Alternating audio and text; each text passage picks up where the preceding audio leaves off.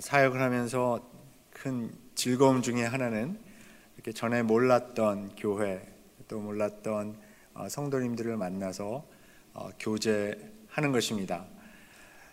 주 예수 그리스도 때문에 한 형제 자매된 우리 귀한 성도님들, 또 그리스도께서 피로 사서 세우신 이 교회에 와서 이렇게 이 교회를 알게 되고, 또 우리 목사님과 좋은 교제, 또 우리 장로님들 9분 이렇게 다 뵀습니다.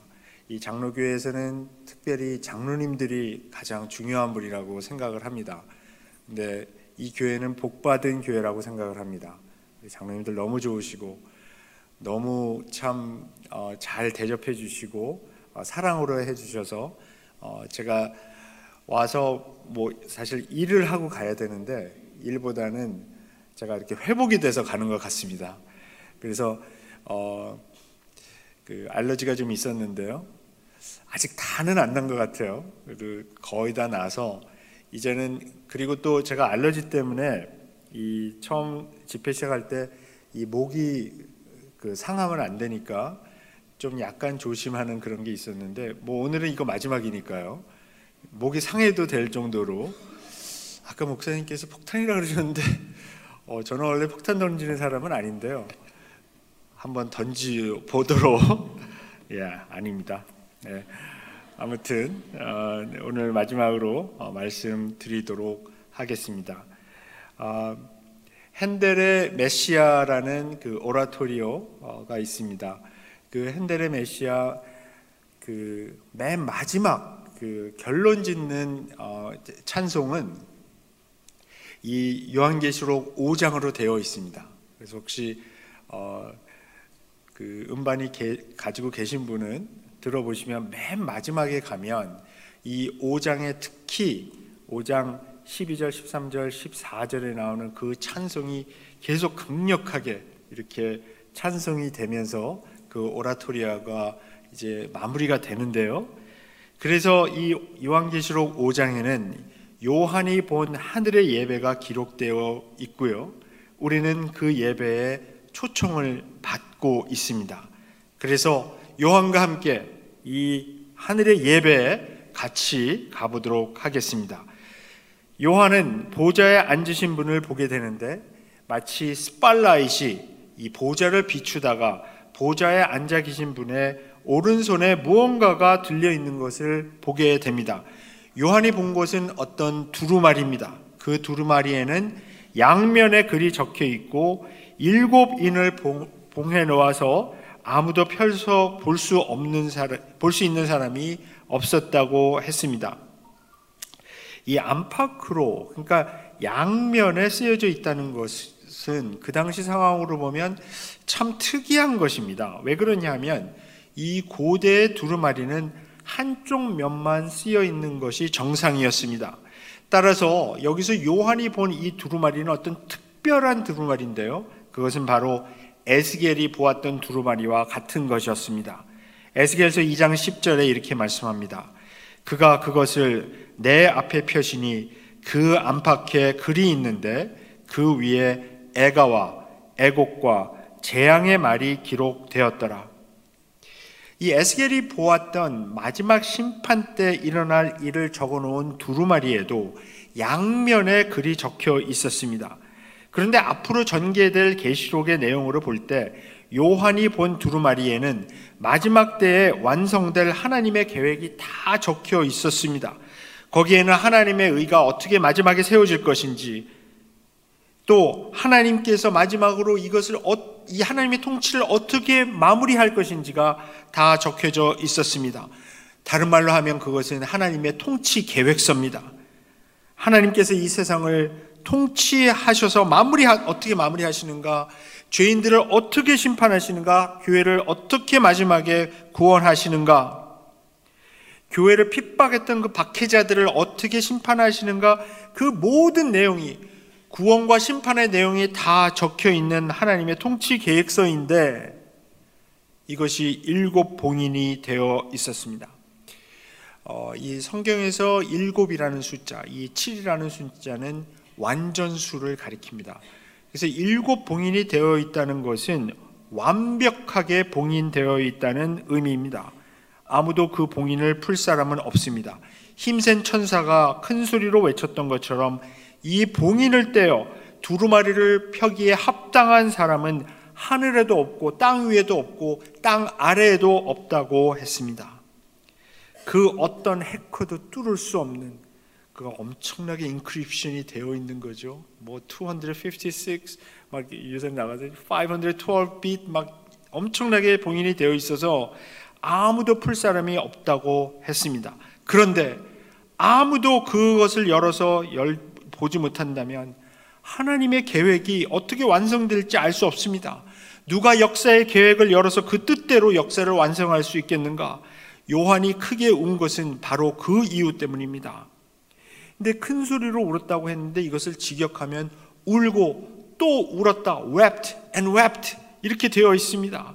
하늘에선 이루어진 그 뜻이 땅에서도 이루어져야 하려면 누군가 하나님의 뜻을 알아서 그것을 열어서 땅에서 이루어지도록 해야 할 텐데 그 뜻을 알 수 있는 사람이 아무도 없는 것인가? 하나님의 계획은 영원히 봉인된 채로 이루어지지 않을 것인가? 그런데 한 장로가 요한에게 말합니다. 5절을 한번 같이 보겠습니다. 5절에 보면 이렇게 말씀합니다. 울지 말라. 유대 지파의 사자 다윗의 뿌리가 이겼으니 그 두루마리와 그 7인을 떼시리라 하더라. 근데 이 말씀에서 여기 이 울지 말라 다음에 아주 중요한 단어가 하나 있는데 우리 번역에서는 번역해 놓지 않았습니다. 좀 이해가 됩니다. 왜 그러냐 하면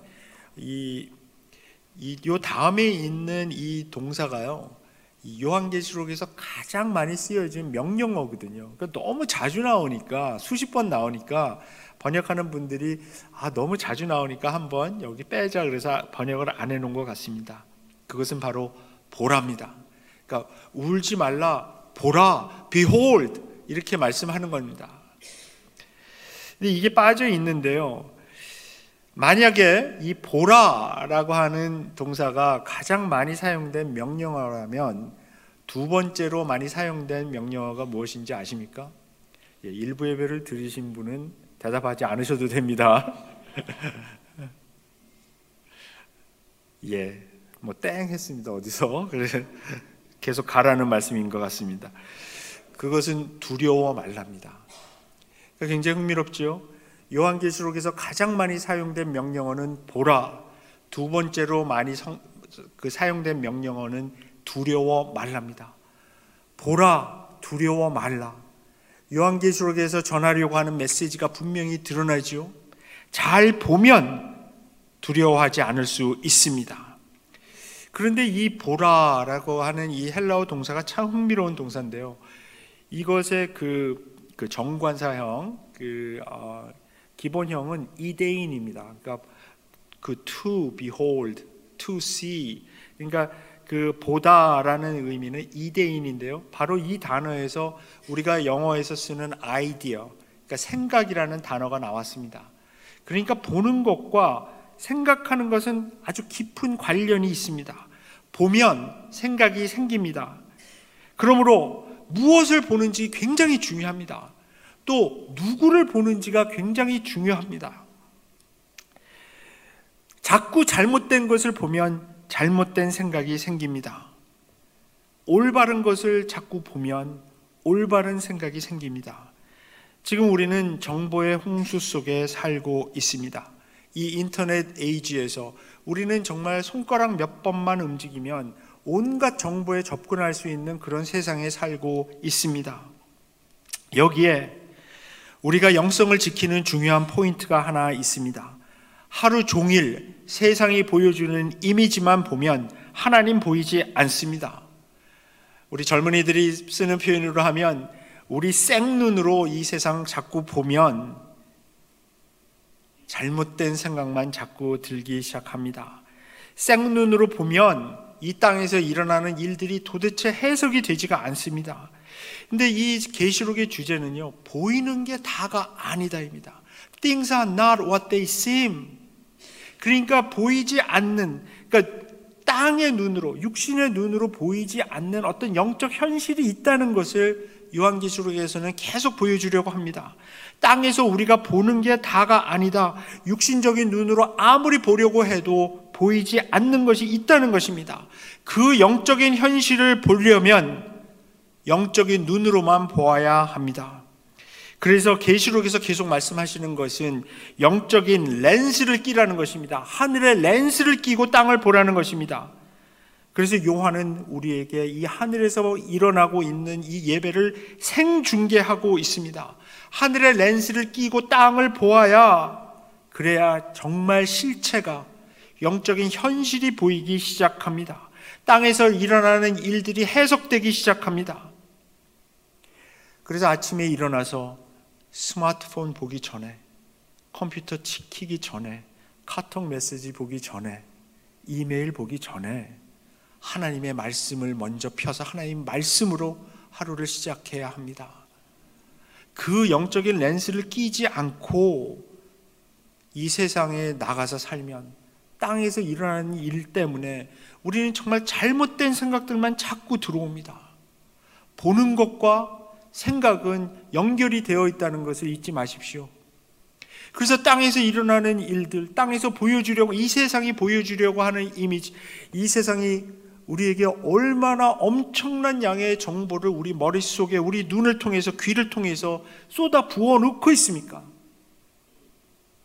대부분 다 이 세상이 지금 만들어 놓은 이 소비자 문화에서 어떻게 하면 물건을 더 많이 팔까? 어떻게 하면 사람들을 더 움직여서 자기들이 원하는 방향으로 가게 할까? 거기에 집중된 온갖 메시지와 이미지들을 우리 눈과 귀, 오감을 통해서 막 쏟아 부어 넣고 있습니다. 그러니까 우리가 기도하는 게 힘들어지지요. 그러니까 말씀을 펴도 잘 집중이 안 되지요. 제가 청년들하고 수련을 가보니까 이 청년들이 그냥 스마트폰하고 정말 몸에 완전히 일부예요. 그래서 띄어지지 않는, 항상 머리 잘 때도 머리맡에 두고 자고, 보통 이제 좀 나이가 들면 우리 밤에 잘 때는 Do not disturb, 그래서 안 울리게 해놓고 자잖아요. 청년들은 안 그렇더라고요. 새벽 3시에 뭐가 땡 와도 그 카톡에서 까꿍 해도 들어오더라고요. 그래서 같이 잠을 잘 수가 없어요. 밤새 메시지가 들어갔다 나왔다, 인스타그램, 트위터, 페이스북, 메시지들 왔다 갔다 계속 24시간 돌아갑니다. 우리가 정말 영성을 지키려면 말씀으로 하루를 시작하고 말씀으로 하루를 마치고요, 말씀과 기도로 시작하고 말씀과 기도로 마쳐야 합니다. 그게 되지 않으면 자꾸 우리 세상에서 일어나는 일 때문에 우리와 하나님 사이가 자꾸 가로막힙니다. 그래서 지금 이 요한계시록을 읽고 있는 초대교회 이 성도들이 지금 땅에서 로마 제국에서 엄청난 핍박과 고난을 받고 있는데, 이 반모섬에 유배 가 있던 요한은 이 성도들을 정말 생각하면서, 이 성도들이 정말 자기들이 땅에서 당하는 게 그게 다가 아니다. 지금 하늘에서는 그들이 정말 보기만 할 수 있다면 하늘에서는 이 엄청난 예배가 벌어지고 있고 하나님의 주권이 이 하늘을 덮고 있다. 이제 곧 예수께서 오셔서 땅에서도 그 뜻이 이루어져야 할 텐데 그때까지 참고 견디면서 하늘의 영적인 현실을 알고 땅에서 일어나는 일에 밀리지 말고 여기서 견뎌나가고 이겨나가라 하는 마음으로 이 요한계시록을 쓰고 있습니다. 하나님 먼저 배워야 세상이 해석되고 세상을 두려워하지 않을 수 있습니다. 하나님 먼저 보십니까? 보라, 두려워 말라. 기억하시기 바랍니다. 자, 그런데 요한이 보아야 했던 거죠. 보라 그랬으니까 봐야 되겠죠. 근데 여기서 뭐라 그러시냐면 유다 지파에서 난 사자 다윗의 뿌리를 보라고 했습니다. 이 표현은 구약의 뿌리를 둔 메시아의 모습입니다. 유다 지파의 사자는 창세기 49장에 근거한 것이지요. 다윗의 뿌리는 이사야서 11장에 근거한 것입니다. 우리 그래서 이사야서 이사야서 11장을 한번 가볼까요? 이사야서 11장 1절부터 10절에 근거한 것인데요. 이 본문이 좀 기니까 우리가 이것을 다 읽을 수는 없고 1절하고 10절만 보겠는데요. 일단 먼저 1절 먼저 보겠습니다. 우리 혹시 다 찾으셨으면 이사야서 한번 가시겠어요? 참고로 이사야서는 구약에 있습니다. 히브리서는 신약에 있고요.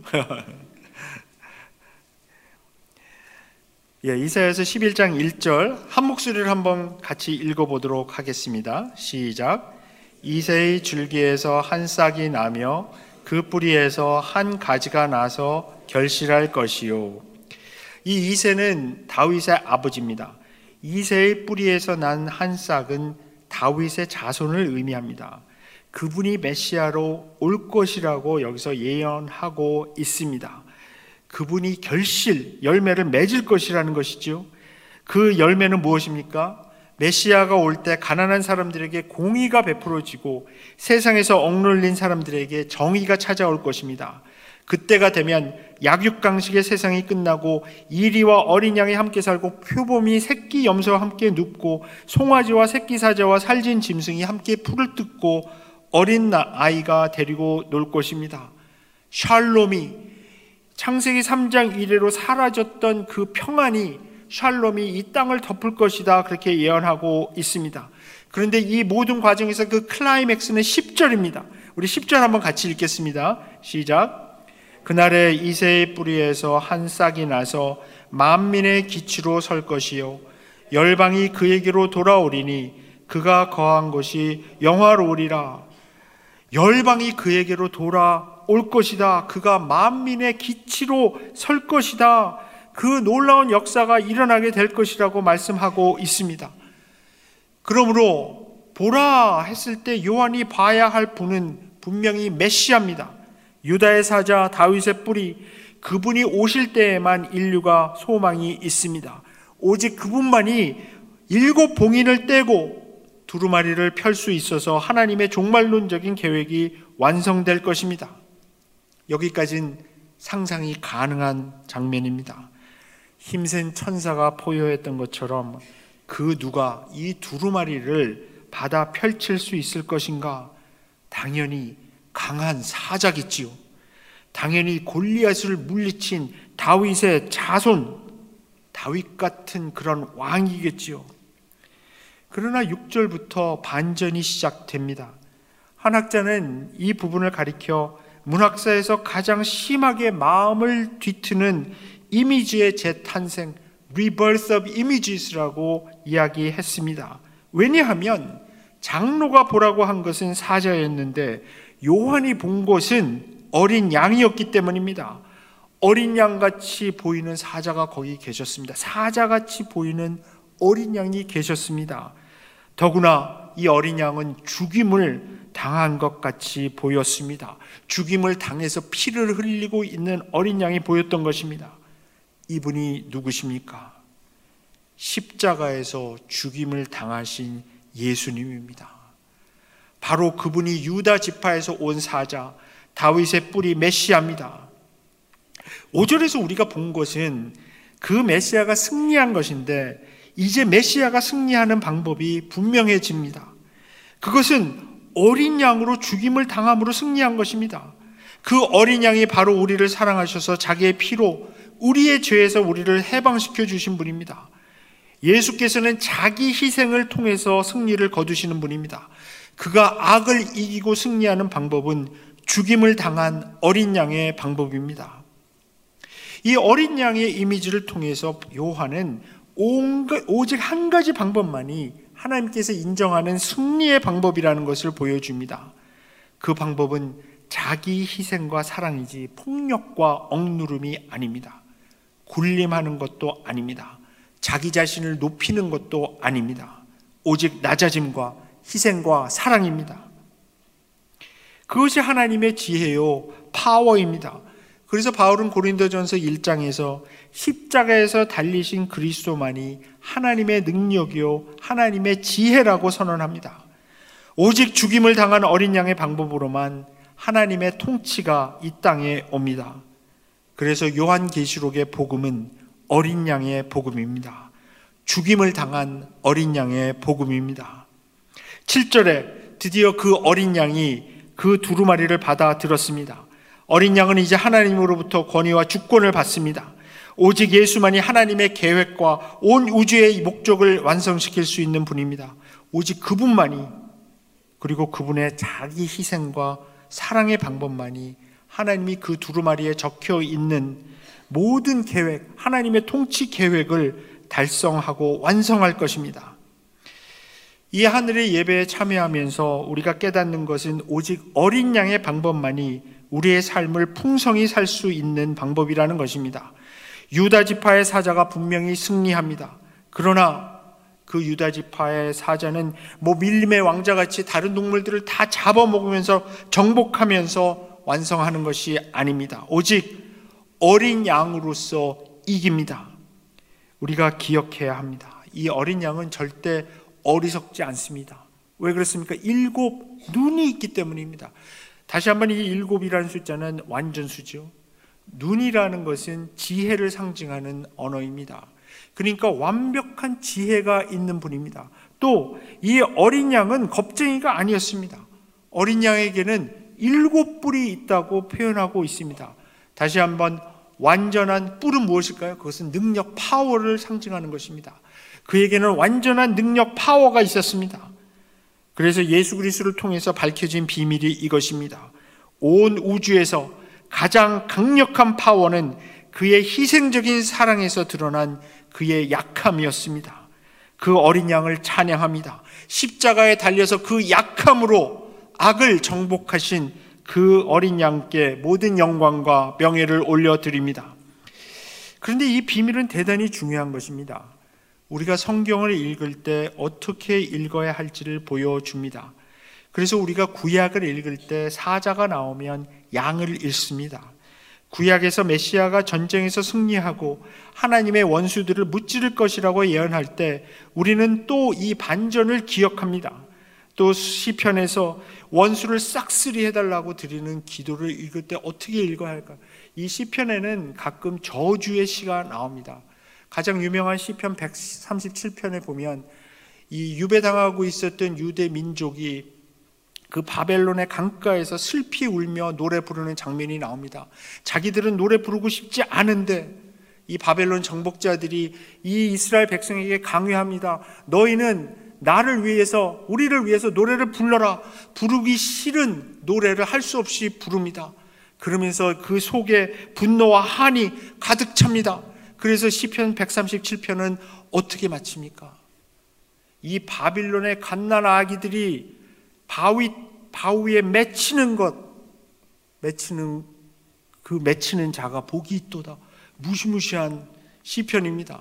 도대체 이 시편을 읽으면서 어떻게 우리가 이해를 하고 은혜를 받습니까? 이런 저주의 시, 이 한이 맺힌 시를 읽을 때 우리는 이 요한계시록에서 사자가 나오면 어린 양을 보는 그 반전을 기억해야 합니다. 그것이 바로 하나님께서 이 세상을 정복하는 길이고 세상의 힘의 방법이 아닌 십자가의 약함의 방법이라는 것을 기억합니다. 하나님의 약함은 세상의 강함을 부끄럽게 했습니다. 하나님의 약함은 세상의 강함을 이깁니다. 남을 정복하려고 상처를 입히는 사자의 방법 대신 진정한 메시아는 사람들의 상처를 자기가 끌어안고 희생당하는 어린 양의 방법을 택했습니다. 이것이 역사의 비밀입니다. 이것이 그 두루마리에 담긴 내용입니다. 전지전능하신 하나님이 하늘의 왕국을 이 땅에 실현하는 방법은 희생적인 사랑입니다. 무자비하게 적을 무너뜨리고 짓밟는 사자 대신 어린 양 예수 그리스도는 사람들의 상처를 자기에게로 돌리고 희생당함으로 그들을 치유하고 구원했습니다. 어린 양은 분명히 구원할 수 있는 파워가 있지만 그 파워는 자기 희생의 약함을 통해 드러납니다. 그래서 이것을 미리 본 이사야는 53장 5절과 6절에서 이렇게 예언했습니다. 그가 찔림은 우리의 허물 때문이요 그가 상함은 우리의 죄악 때문이라. 그가 징계를 받음으로 우리는 평화를 누리고 그가 채찍에 맞음으로 우리는 나음을 받았도다. 우리는 다 양 같아서 그릇 행하여 각기 제가 일로 갔거늘 여호와께서는 우리 모두의 죄악을 그에게 담당시키셨도다. 그래서 그는 약하디 약하게 십자가에 못 박혀 우리의 죄악을 담당하시고 돌아가셨습니다. 그런데 그때 하나님의 파워가 드러났습니다. 하나님의 약함을 통해 하나님의 강함이 드러나는 놀라운 사건이 일어나게 된 것입니다. 그래서 강함이 약함을 절대 이기지 못합니다. 유다의 사자를 바라보지만 죽임을 당하신 어린 양이 그 승리를 완성합니다. 자, 8절을 계속 봅니다. 그 두루마리를 받았을 때 극적인 예배가 계속됩니다. 기도와 찬양으로 예배가 계속됩니다. 첫째는 기도입니다. 하나님의 창조를 대표하는 네 생물과 24장로는 향이 가득히 담긴 금 대접을 가지고 나와 어린 양 앞에 엎드렸습니다. 그 금 대접에는 성도들의 기도가 가득 담겨 있었습니다. 우리들이 그리스도의 이름으로 이 땅에서 드리는 기도는 그 금대접에 담겨 하나님의 보좌 앞으로 계속 드려지고 있습니다. 지금 이 순간도 우리들이 드리는 그 기도가, 예수 그리스도의 이름으로 드리는 그 기도는 이 금대접에 담겨서 하나님의 보좌 앞으로 계속 올라가고 있습니다. 왜냐하면 어린 양의 그 피가 그것을 가능하게 했기 때문입니다. 둘째는 찬양입니다. 그들은 악기를 켜며 새 노래를 불렀습니다. 이 9절에 새 노래의 내용이 적혀 있는데요, 이 네 생물과 24장로는 어린 양을 먼저 주님, 큐리오스로 부르며 그가 두루마리의 봉인을 뗄 자격이 있다, 합당하다, 이렇게 노래합니다. 그런데 그들이 그렇게 노래하는 이유가 쭉 설명이 되어 있습니다. 그래서 이 본문은 두루마리를 가지시고 그 임봉을 떼기에 합당하시도다, 왜냐하면 하고 세 가지 이유를 대고 있습니다. 9절과 10절에서 세 가지 이유가 드러납니다. 첫째는 그가 모든 민족 가운데서 사람들을 사서 하나님께 드렸기 때문에 그가 합당한 것입니다. 여기에서 샀다고 표현된 것은 노예 제도에서 값을 치르고 노예를 사서 새 주인에게 속하게 된 것을 묘사하는 동사입니다. 모든 족속과 방언과 백성과 나라 가운데 사셨다는 것은 차별 없는 어린 양의 사랑과 원칙을 보여주는 것과 동시에 이 묘사가 너무나 특별하기 때문에 이 모든 족속과 방언과 백성과 나라라는 이 표현은 이 로마 제국에서 자기들이 정복한 사람들을 자랑스럽게 내세울 때 사용했던 표현인 것을 학자들이 발견하게 되었습니다. 자기들의 힘이 세계 방방곡곡 못 미치는 곳이 없다라는 것을 자랑하기 위해서 항상 모든 족속과 방언과 백성과 나라를 우리가 노예 삼았다, 그들을 다 정복했다, 그렇게 사용했던 표현을 요한은 오히려 하늘에서 이 새 노래로 불려지는 그 소리를 들었습니다. 어린 양 예수는 그들을 정복한 것이 아니라 그들을 구했습니다. 모든 족속과 방언과 백성과 나라 가운데에서 예수의 피를 지불하고 그들을 노예에서 사서 해방시키고 새로운 주님, 새로운 주인, 하나님께 속하게 만드는 그 일을 했기 때문에 어린 양 예수는 그 임봉을 띠기에 합당하신 분입니다. 둘째로, 그가 우리를 사서 하나님께 드리며 우리를 하나님 앞에서 나라와 제사장이 되게 하셨기 때문에 그가 합당하신 분입니다. 여기 나라라고 번역된 이 바실레이아는 하나님 나라 할 때 그 나라 맞습니다. 이 하나님 나라 할 때 그 나라는 장소를 의미하는 것이 아니라 통치 또는 다스림을 의미하는 단어입니다. 즉, 우리를 하나님께서는 하나님의 다스림과 제사장으로 회복시켜서 우리로 하여금 하나님이 창조하셨을 때 의도하셨던 역할을 완수하게 합니다. 하나님께서는 인간을 창조하시고 인간에게 맨데이트를 주셨습니다. 명령을 주셨습니다. 이 땅을 다스리고 그리고 복을 퍼뜨리라. 그런데 창세기 3장에서 죄가 들어오면서 그것을 못하게 되었습니다. 그러나 예수 그리스도께서 그 피로 이 모든 것을 정리하시고 우리를 사서 하나님 앞에 드려서 나라와 제사장이 되게 하셨습니다. 그래서 그 역할을 다시 할 수 있도록 해 주셨습니다. 우리는 제사장으로서 하나님과 피조물 사이에서 중재자 역할을 하며 하나님의 복이 온 땅에 퍼져나가게 하는 역할을 합니다. 이 제사장을 의미하는 라틴어 폰티펙스는 원래 엔지니어를 의미했는데요, 이것은 브리지 빌더, 다리를 만드는 그 엔지니어를 의미했습니다. 그러니까 제사장은 다리를 놓아주는 사람입니다. 하나님과 이 피조물 사이에서 우리가 제사장이 되어서, 브리지 빌더가 되어서 하나님의 복이 이 모든 피조물로 갈 수 있도록 그렇게 하는 역할을 하나님께서 다시 회복시켜 주셨습니다. 어린 양께서 우리를 사서 그런 제사장으로 만들어 주셨습니다. 그리고 셋째는 우리를 땅에서 왕노릇하게 하실 것이기 때문에 합당하신 분입니다. 하나님께서는 우리를 땅에서 다스리도록, 하나님의 나라로 하나님의 다스림을 이 땅에 퍼뜨리도록 세워주셨습니다. 그냥 우리가 하늘로 날아가 버리는 것이 아니라 이 땅에서 다스릴 것입니다. 그런데 우리가 오늘 본문에서 물어야 하는 가장 중요한 질문은 어떻게 어린 양이 성도들을 통해 세상을 다스리는가입니다. 어떻게가 중요합니다. 하나님 나라, 즉 하나님의 통치가 어떻게 이루어지는지 분명해져야 이 질문에 대한 답이 가능합니다. 우리가 세상의 관점으로 그 통치를 보려고 하면 보이지 않습니다. 세상에서 생각하는 통치, 다스림의 개념으로 하나님의 통치가 이루어지는 것을 보려고 하면 실망만 될 뿐입니다. 왜냐하면 어린 양은 사자의 방법으로 통치하지 않기 때문입니다. 우리의 급한 성격으로는 사자의 방법으로 하면 참 좋겠습니다. 그냥 악을 행하는 자들을 다 치워버렸으면 좋겠습니다. 불의한 자들을 다 정리를 해버리면 참 좋겠습니다.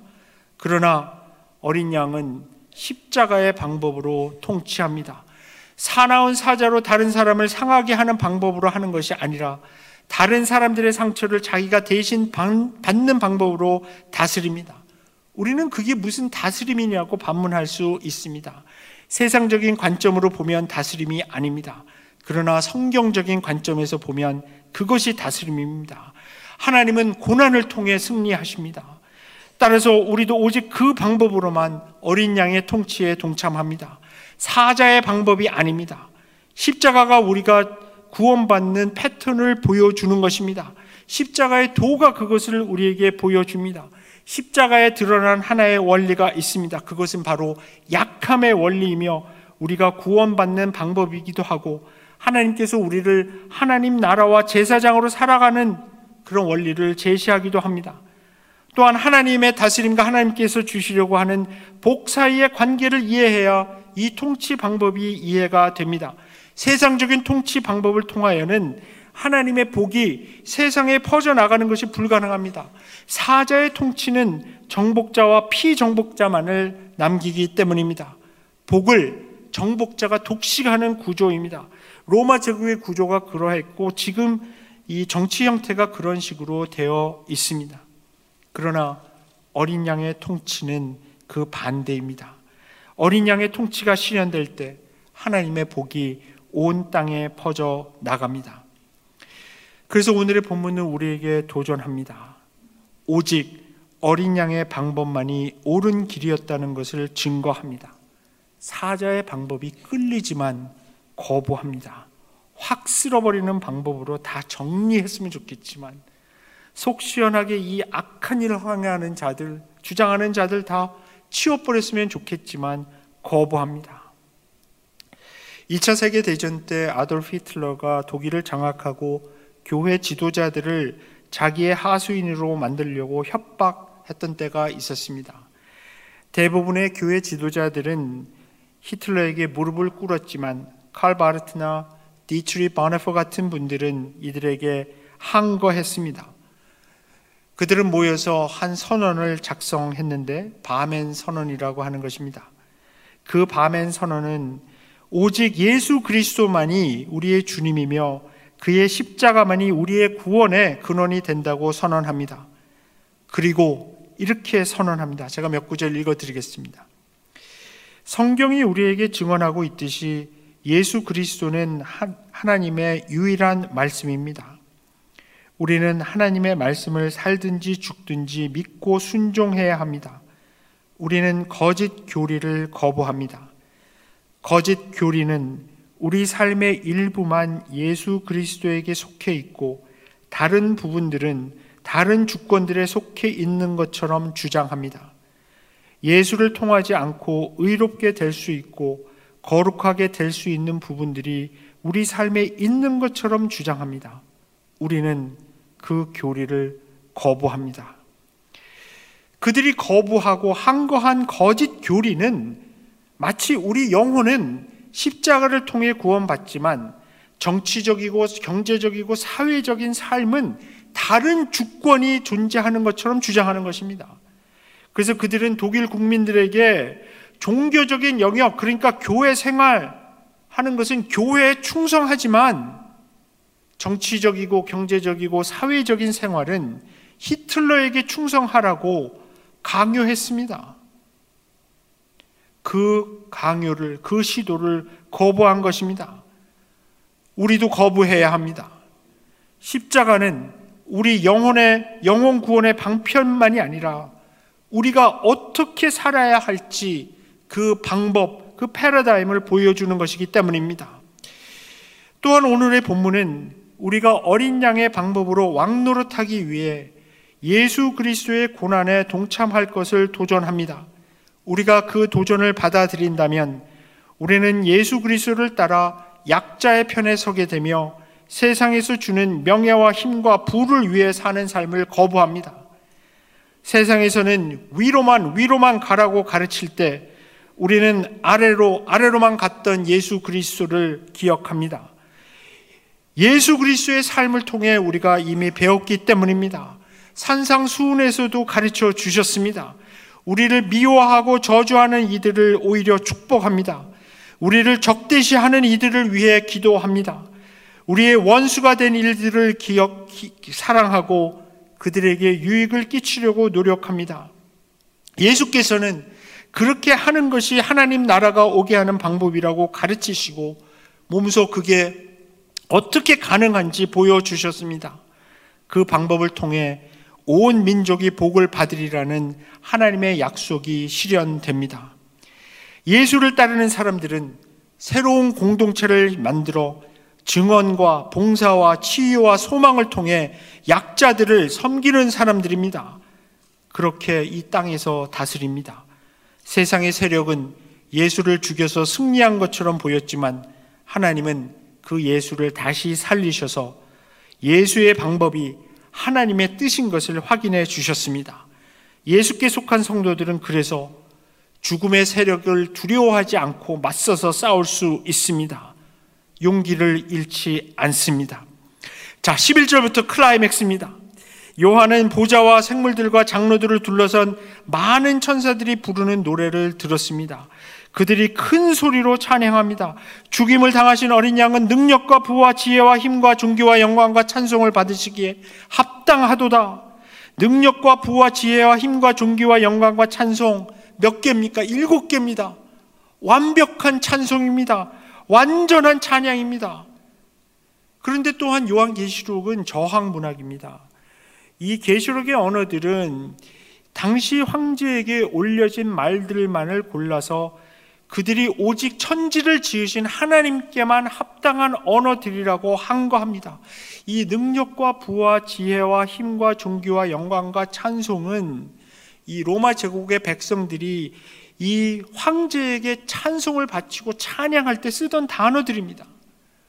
그런데 요한은 이 단어들이 하늘에서 이 단어를 받기에 합당하신 오직 한 분 하나님에게만 바쳐지는 것을 보고 이것을 기록한 것입니다. 하나님의 백성들은 바로 이 단어들을 사용해 하나님을 찬양합니다. 우리가 예배하고 찬양할 때 하나님께만 찬양 드리는 것이 아닙니다. 제가 참 존경하는 월터 브루그먼이라는 구약 학자가 이렇게 썼습니다. 제가 한국말 번역이 잘 안 돼서 그냥 영어로 읽어드릴게요. The church sings praises not only toward God, but also against the gods. 우리가 교회에서 찬양을 부를 때 하나님께만 찬양을 부르는 것이 아니라 찬양을 부르며 동시에 세상의 신들에 대해서 항거하는 것입니다. 너희들은 나의 신이 아니라고 선포하는 것입니다. 하나님을 찬양하는 동시에 세상의 신들을 향해서는 마치 그러니까 이쪽이 하나님인 것 같고 그게 아니고 아무튼 한쪽 방향 하나님을 찬양하는 동시에 세상의 신들을 향해서는 너희 우상들은 나의 신이 아니야, 절대 따라가지 않으리, 그렇게 항거하고 프로테스트하는 것입니다. 그래서 우리가 찬양을 부를 때 오늘 아까도 찬양을 부를 때 너무나 좋은 찬양 참 많이 부르었습니다. 그 찬양을 부를 때 꼭 기억하시기 바랍니다. 하나님께 우리가 이 찬양을 올려드리는 동시에 이 세상을 장악하고 있는 이 신들에 대해서는 절대로 너희는 나의 하나님이 아니야, 나의 신이 아니야, 따라가지 않으리 선포하는 것 기억하시기 바랍니다. 자, 이제 마무리하겠습니다. 그 찬양에 하나님의 피조물 모두가 다 참여합니다. 찬송과 존귀와 영광과 권능, 이 7개 찬양을 4개로 요약한 것입니다. 오직 하나님께만 드릴 수 있는 말들입니다. 아멘과 경배가 이어집니다. 우리도 어린 양과 보좌에 앉으신 분을 찬양합니다. 우리의 찬양과 예배는 우리가 어린 양의 방법대로 살아가겠다는 다짐입니다. 올바른 예배가 드려질 때 우리가 세상에 대해 가질 수 있는 두려움과 욕망을 다 버리고 오직 하나님 나라에 대한 소망을 확인하고 다짐하게 됩니다. 우리가 예배하며 보좌에 앉으신 분과 어린 양에게 우리의 초점을 맞춥니다.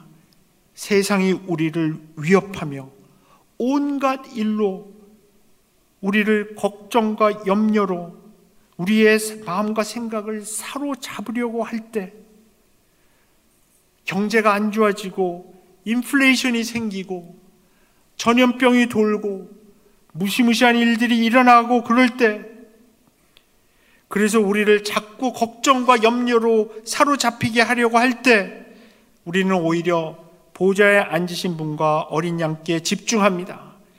모든 헤아림을 뛰어넘는 하나님의 평강이 우리의 마음과 생각을 채우게 합니다. 세상이 또 우리의 욕망을 자극하여 탐욕과 인색함으로 우리의 삶을 망가뜨리려고 할 때도 우리는 오히려 보좌에 앉으신 분과 어린 양께 집중합니다. 조건 없이 주는 희생적인 사랑이 우리를 구원했음을 기억합니다. 우리가 아직 죄인 되었을 때 십자가에서 드러난 하나님의 사랑과 은혜를 기억합니다. 세상이 우리를 협박해도 두렵게 하려고 해도 유혹을 해도 우리가 용기를 갖고 나아갑니다. 세상이 우리를 대적하고 원수 취급하려고 해도 사랑으로 나아갑니다. 이 시간에 다 같이 우리 보좌에 앉으신 이와 어린 양의 찬양에 같이 동참하면 좋겠습니다. 그래서 우리 스크린에 여기 띄어져 있는 대로 이것을 한 목소리로 한번 크게 한번 같이 찬양을 부르는 마음으로 같이 이 하늘의 예배에 참여하도록 하겠습니다. 시작. 죽임을 당하신 어린 양은 능력과 부와 지혜와 힘과 존귀와 영광과 찬송을 받으시기에 합당하도다. 보좌에 앉으신 이와 어린 양에게 찬송과 존귀와 영광과 권능을 세세토록 돌릴지어다. 아멘. 아멘. 기도하겠습니다. 하나님 아버지, 감사합니다. 오늘 이 어린 양의 모습을 저희들에게 보여주시고 하늘의 예배에 참여할 수 있도록 해주셔서 감사합니다. 하나님, 오직 저희들 마음이 하나님 나라에 대한 열망으로 가득 차게 하시고 세상을 향한 욕망과 세상이 주는 두려움 다 없애 주시옵소서. 저희가 보좌에 앉으신 이와 어린 양의 방법으로만 세상을 살게 하여 주시옵소서. 그래서 하나님, 우리의 마음과 생각을 주장하셔서 하나님의 평강으로 채워주시고, 그래서 저희들이 어린 양이 가신 그 길 따라 나설 수 있도록 함께하여 주시옵소서. 감사하신 예수님의 이름으로 기도합니다. 아멘.